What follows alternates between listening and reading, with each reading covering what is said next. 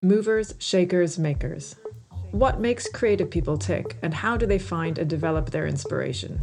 Welcome to the podcast that draws back the curtain on the inventive mind and its artistic process. I'm Emma Lister.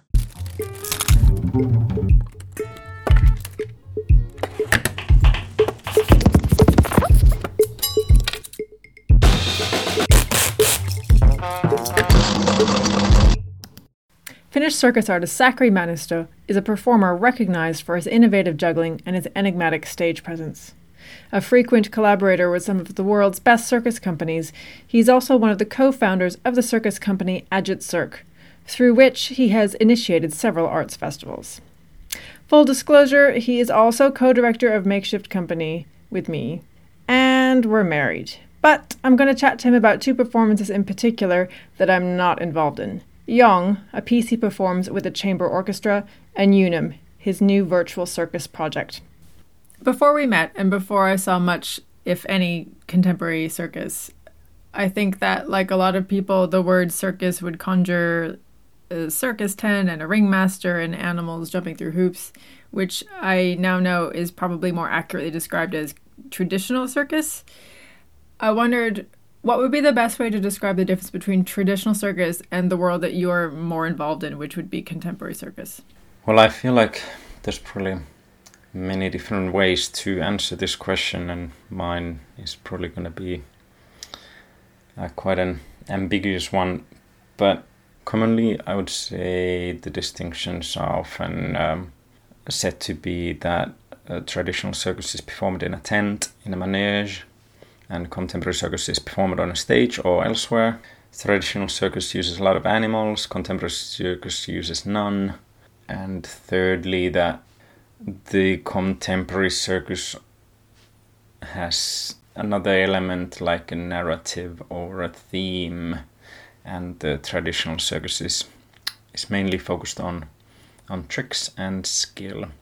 So I guess this would be the explanation that you'd hear most commonly, but I'd say that none of those external features would be completely true. Like, I've seen many performances performed in a tent with animals, and I'd say I'd categorize them as contemporary circus. So it could be more to do with the context and and even a subjective context, how the audience member views it, more importantly, how the maker views what they're doing, identifies into the canon of the new circus or contemporary circus rather than the traditional or vice versa.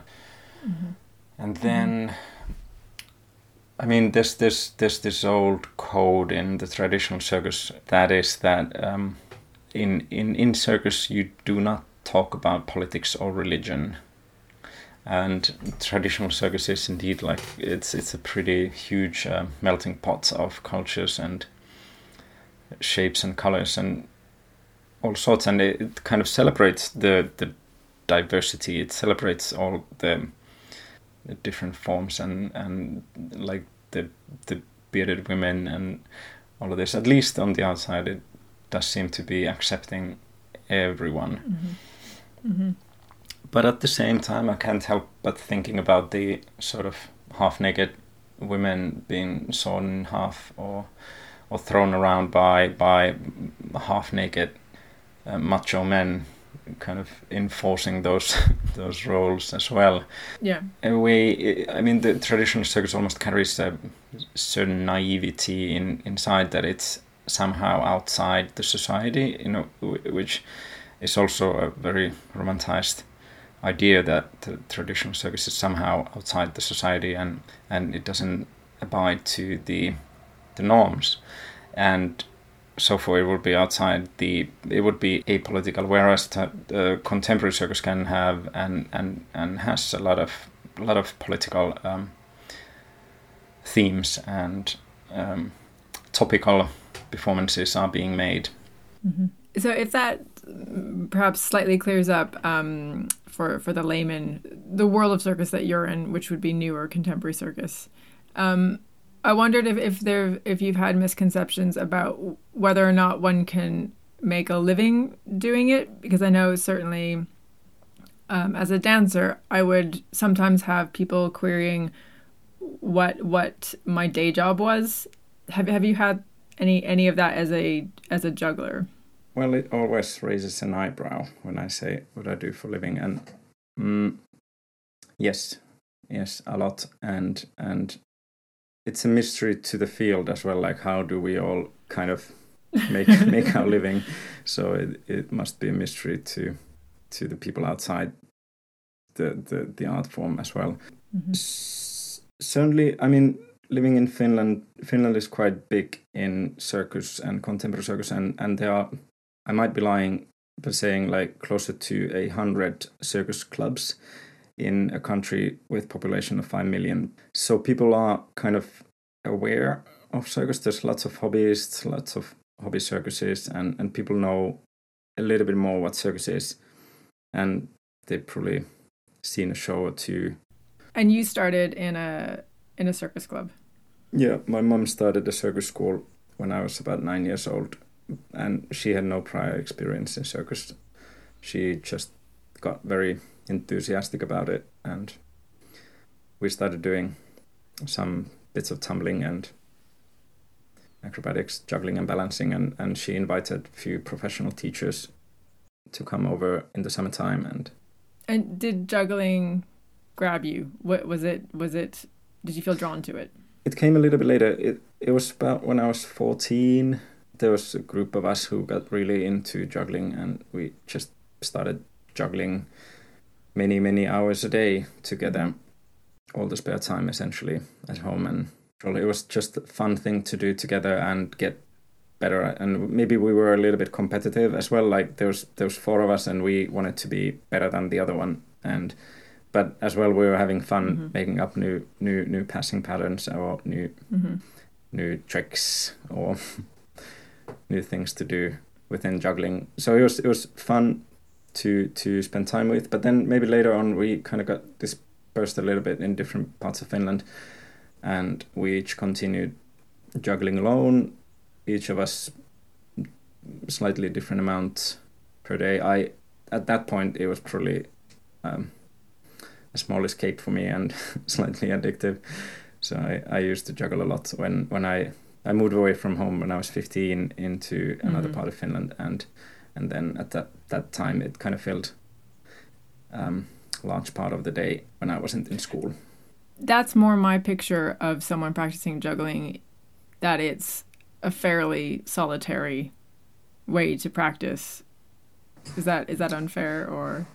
No, massively. I mean, the hours are just huge, and it's not as physically demanding as say ballet or if you're doing another more physical discipline. It's not like you can actually continue for 8 hours a day or 10 hours a day even.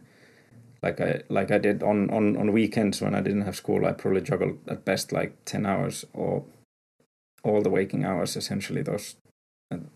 Well, almost, but a lot. And you can do it. It's not physically that demanding, but you just need a lot of time. And I went through a lot of music at that point. Is that where your cult video Juggle Doll came from? That solitary juggling to music? Yes, definitely.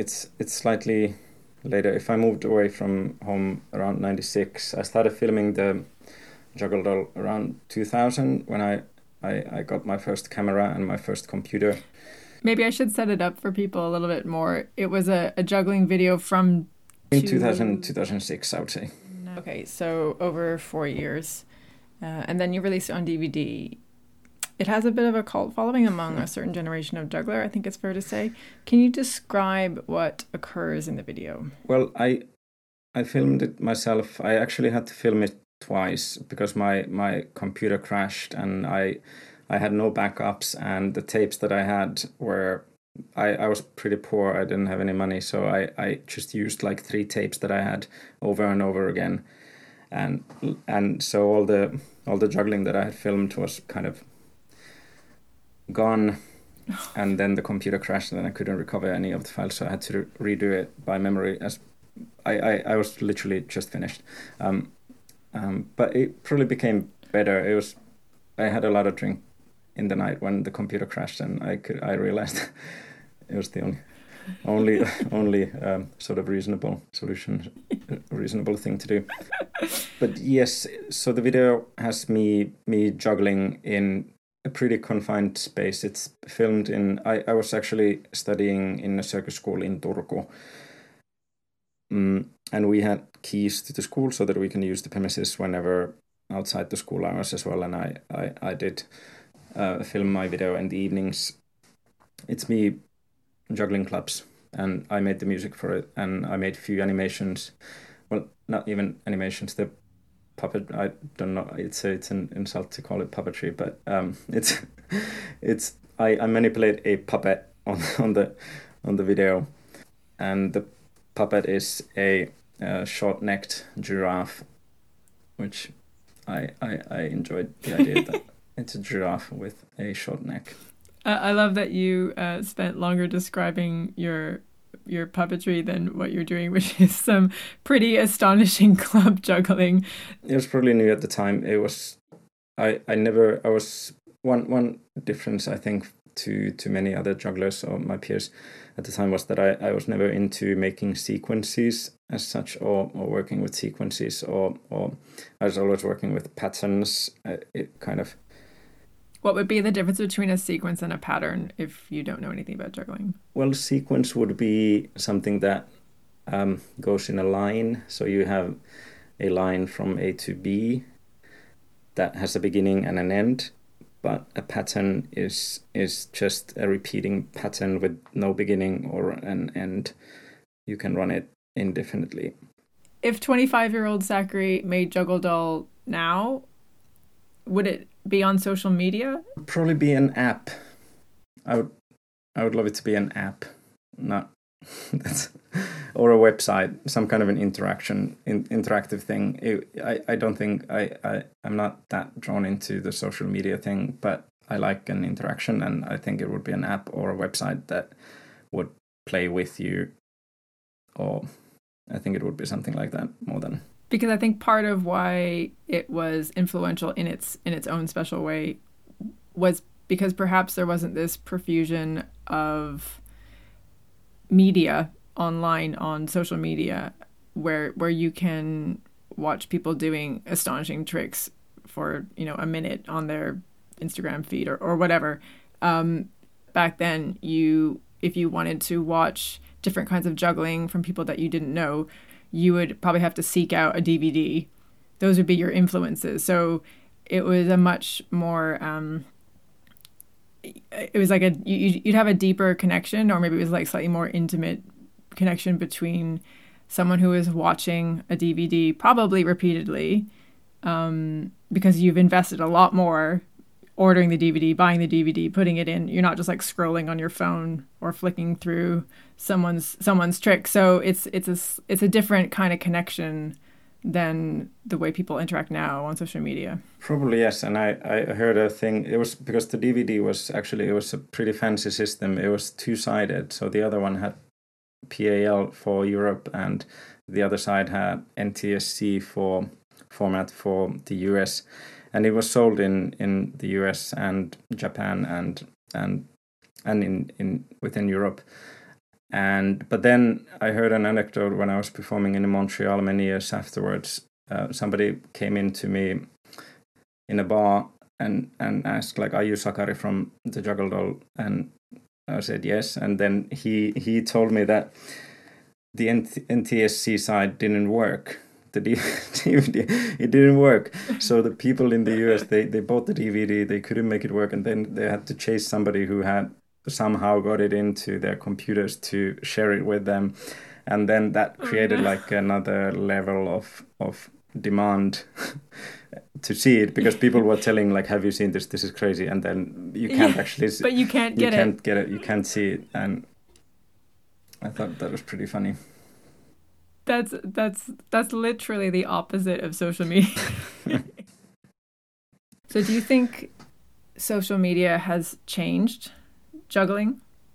Yes, of course, but in the same way that it's changed so many other things. It's yeah, of course. I mean, the level of skill out there, like mentioned earlier that it's a pretty solitary thing. You kind of like you just need to put in a lot of hours yourself, and now with all the things, all the videos available online, you can just get inspiration and see what other people are doing and copy what they're doing, and it's just lifted the level of juggling like so much. When I was practicing, nobody did 7 balls, like there's no way, and now 7 balls is kind of the base. Like kids that are 12 come to ask me like, how's your 7 ball back crosses, or how's your 7 ball over the heads, and it's just so beyond.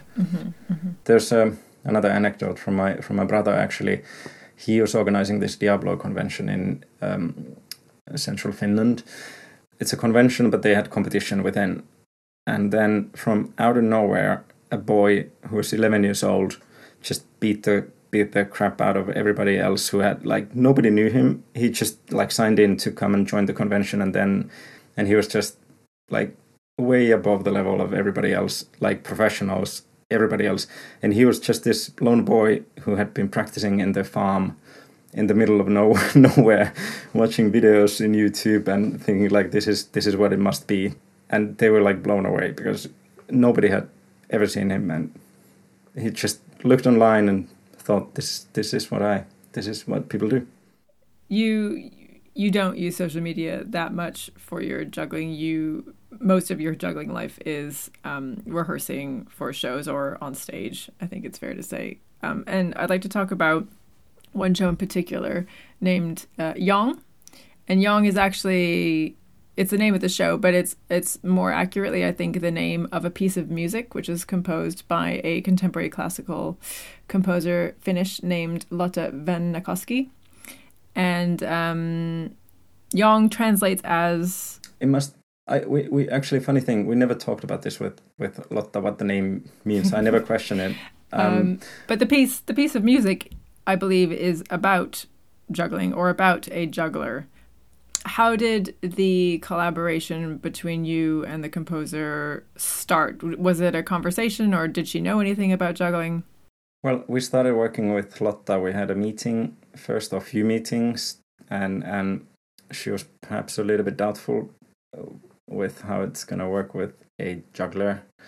But then she accepted the challenge, and then she saw me juggle quite a lot. I sent her a lot of videos of me juggling, and we talked about juggling. She'd phone me, and she timed, for example, like how long, like different timings of an object in the air, like how long it takes for a ball to fly up in 6 meters and come down, and where the peak is.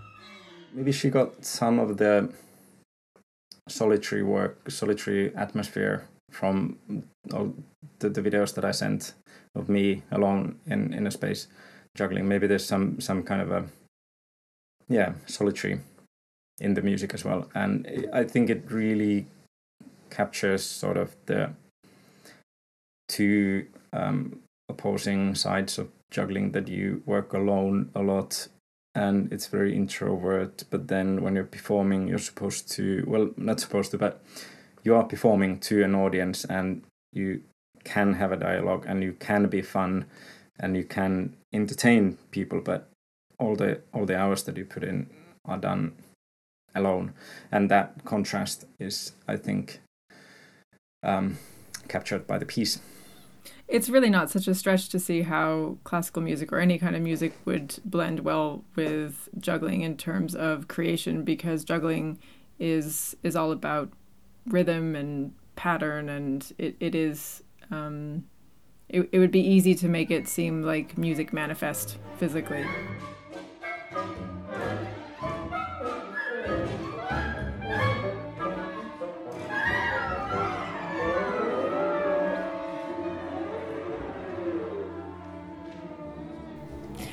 You have a history of taking performances to unusual places. I'm thinking of the original Silence Festival in Lapland, which you were involved in early on. I'm thinking of the Birch Festival that you started in St. Mary's Secret Garden in London, and now your most recent project, Unum. Can you tell me a bit about Unum? Unum is a performance to a 360 camera, and it's Unum in Latin means solitary, so it's performed alone. It's often solos. So far it's been solos, and you watch it alone with either your virtual reality headset or your mobile phone and headphones. So it's a series of mini performances for a virtual viewing experience. It's not a project that is about COVID-19 or the pandemic or the increased number of people who are solitary or the increased amount of time we're spending home alone. But it was put into action during the pandemic. Does it have a heightened, was it brewing before the pandemic and now it just has a heightened meaning? Yeah, I had it in my head for maybe 2 or 3 years that as a technology, it would be very nice to try and play with it. The 360 camera and the small experiences of that as an audience member, I've always felt that it doesn't really take advantage of the sort of intimate nature of the media. Like I remember seeing Björk exhibition in the Somerset House maybe 3 or 4 years ago even, and there were lots of virtual reality headset performances, and there was one of them where she was on a beach really close to my face singing to me, and I felt that strongly. I felt that this is how it can work, because you do get so close, and it is kind of one-to-one experience almost. And I thought the other things that I've seen didn't really take advantage of that. So this the Unum, it stayed with me in a sense that I wanted to try and play with the technology and try to play with making a performance to the camera. I remember that exhibition, that piece was also edited, and I thought that hindered a little bit because she kept on disappearing a little bit, and I see the point, but for me it felt strongest when she was just there singing. And so in Unum we don't edit anything. We don't. It's from beginning to end. It's same shot. So it is like a performance, and you see the mistakes, and you see the sweat, and like you would in a show. Yeah, I remember that Björk virtual reality exhibit, and I think at the time we agreed that it worked best when the application of the VR was at its simplest. So when the viewer is the center of the world, like a camera tripod, but we can look around 360 at the created world. That's what Unum is like. One thing that occurred to me is I like the inversion of the circus ring in Unum, where normally the stage would be in the middle and the audience is sat around, but it's the reverse of that. So the audience is in the middle and the performance is all around. Yeah, definitely, and it's definitely not an exploration of technology. Like that's definitely not in the key. I'm not that tech oriented. And also I like people and I like performances, but also in Unum we don't have any additional sound. It's all the sounds come from that location, from that filming with the camera. There's no, like, if one performance has music, then you play the music in that location with the stereo set that you have in a house. And I like sort of, there's almost this is maybe the pandemic side of it, but when we do all these Zooms and meetings online and you get a peek of somebody's home or house, the same kind of happens with Unum. You get dropped into a location where you haven't been. You get dropped into perhaps somebody's house or somebody's park or some place that someone likes going or passes every day. You get a peek at their life in a way.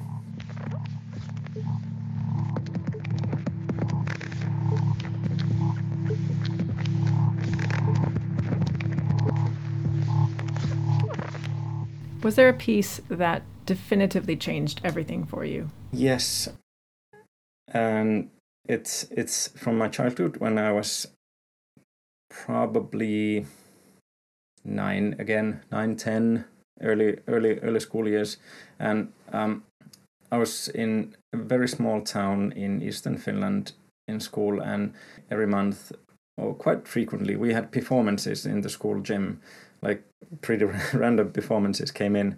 And one of the performances that we saw was Pommi and Gommi, Emma Numminen and Pedro Hietanen, these grown-up men dressed as hare and maybe a dog. But they'd come in and perform songs in their outfits, and I thought it's great if you can do this for a living. And I thought that really, I don't know, there was something really liberating about the way they were performing and singing and dancing, and I really enjoyed that, and that probably opened my eyes to how much fun and how good. Were they children's performers? Yes, well, they're musicians, but one of them is an academic actually, and he'd sing a lot of German language songs, and he'd sing with Wittgenstein, and they do all sorts of different projects together, and this was one of the projects. But like it's kind of for kids, but maybe not necessarily, because some of the songs could be from the Finnish law, like the constitution, like parts of the constitution, for example, and so it was avant-garde. I wish this still happens and takes place in rural villages, and I've always wanted to go into those places and sort of give back that experience that I got.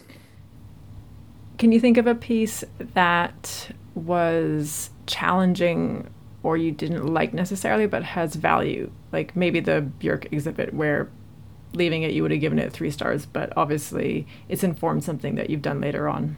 I'm going to stretch the question a little bit and tell you about our performing experiences in rural Finland, in Lapland, and also the aka Lake District of Saimaa, where we traveled by a boat and performed in piers and pubs.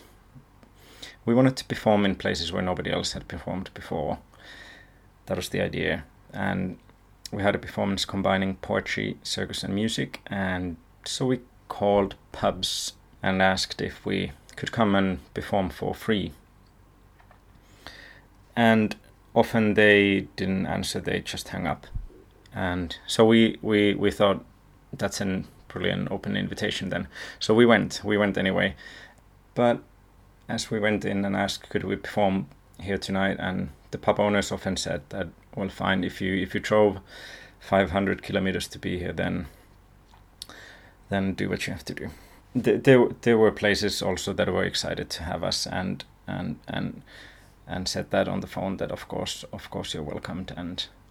But I remember the moment of performing to these, potentially in the beginning of the evening it could have been just 2 people in the audience, or the audience in the pub, and starting the performance and looking the men looking at us with sort of content and amusement in one expression, and looking at their eyes whilst doing my juggling with my poet friends.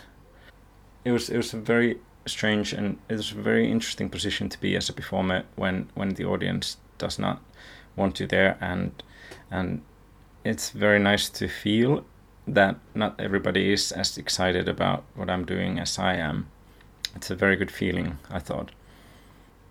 The evenings often ended up us having a few drinks with the locals, and sometimes we were offered a nice sauna in the end. And there was one night that I remember in a village with only 7 people living in, where the pub owner started calling their friends, and then the word got out, and then we had already performed for an hour and a half, and then 2 men completely frozen. It was minus 25 or something outside. They had come with a motor sledge from 20 kilometers away, where they were logging. So they stepped in, and we said, we're kind of finishing just now, and they said, you're not finishing now. And so we continued for another hour and a half.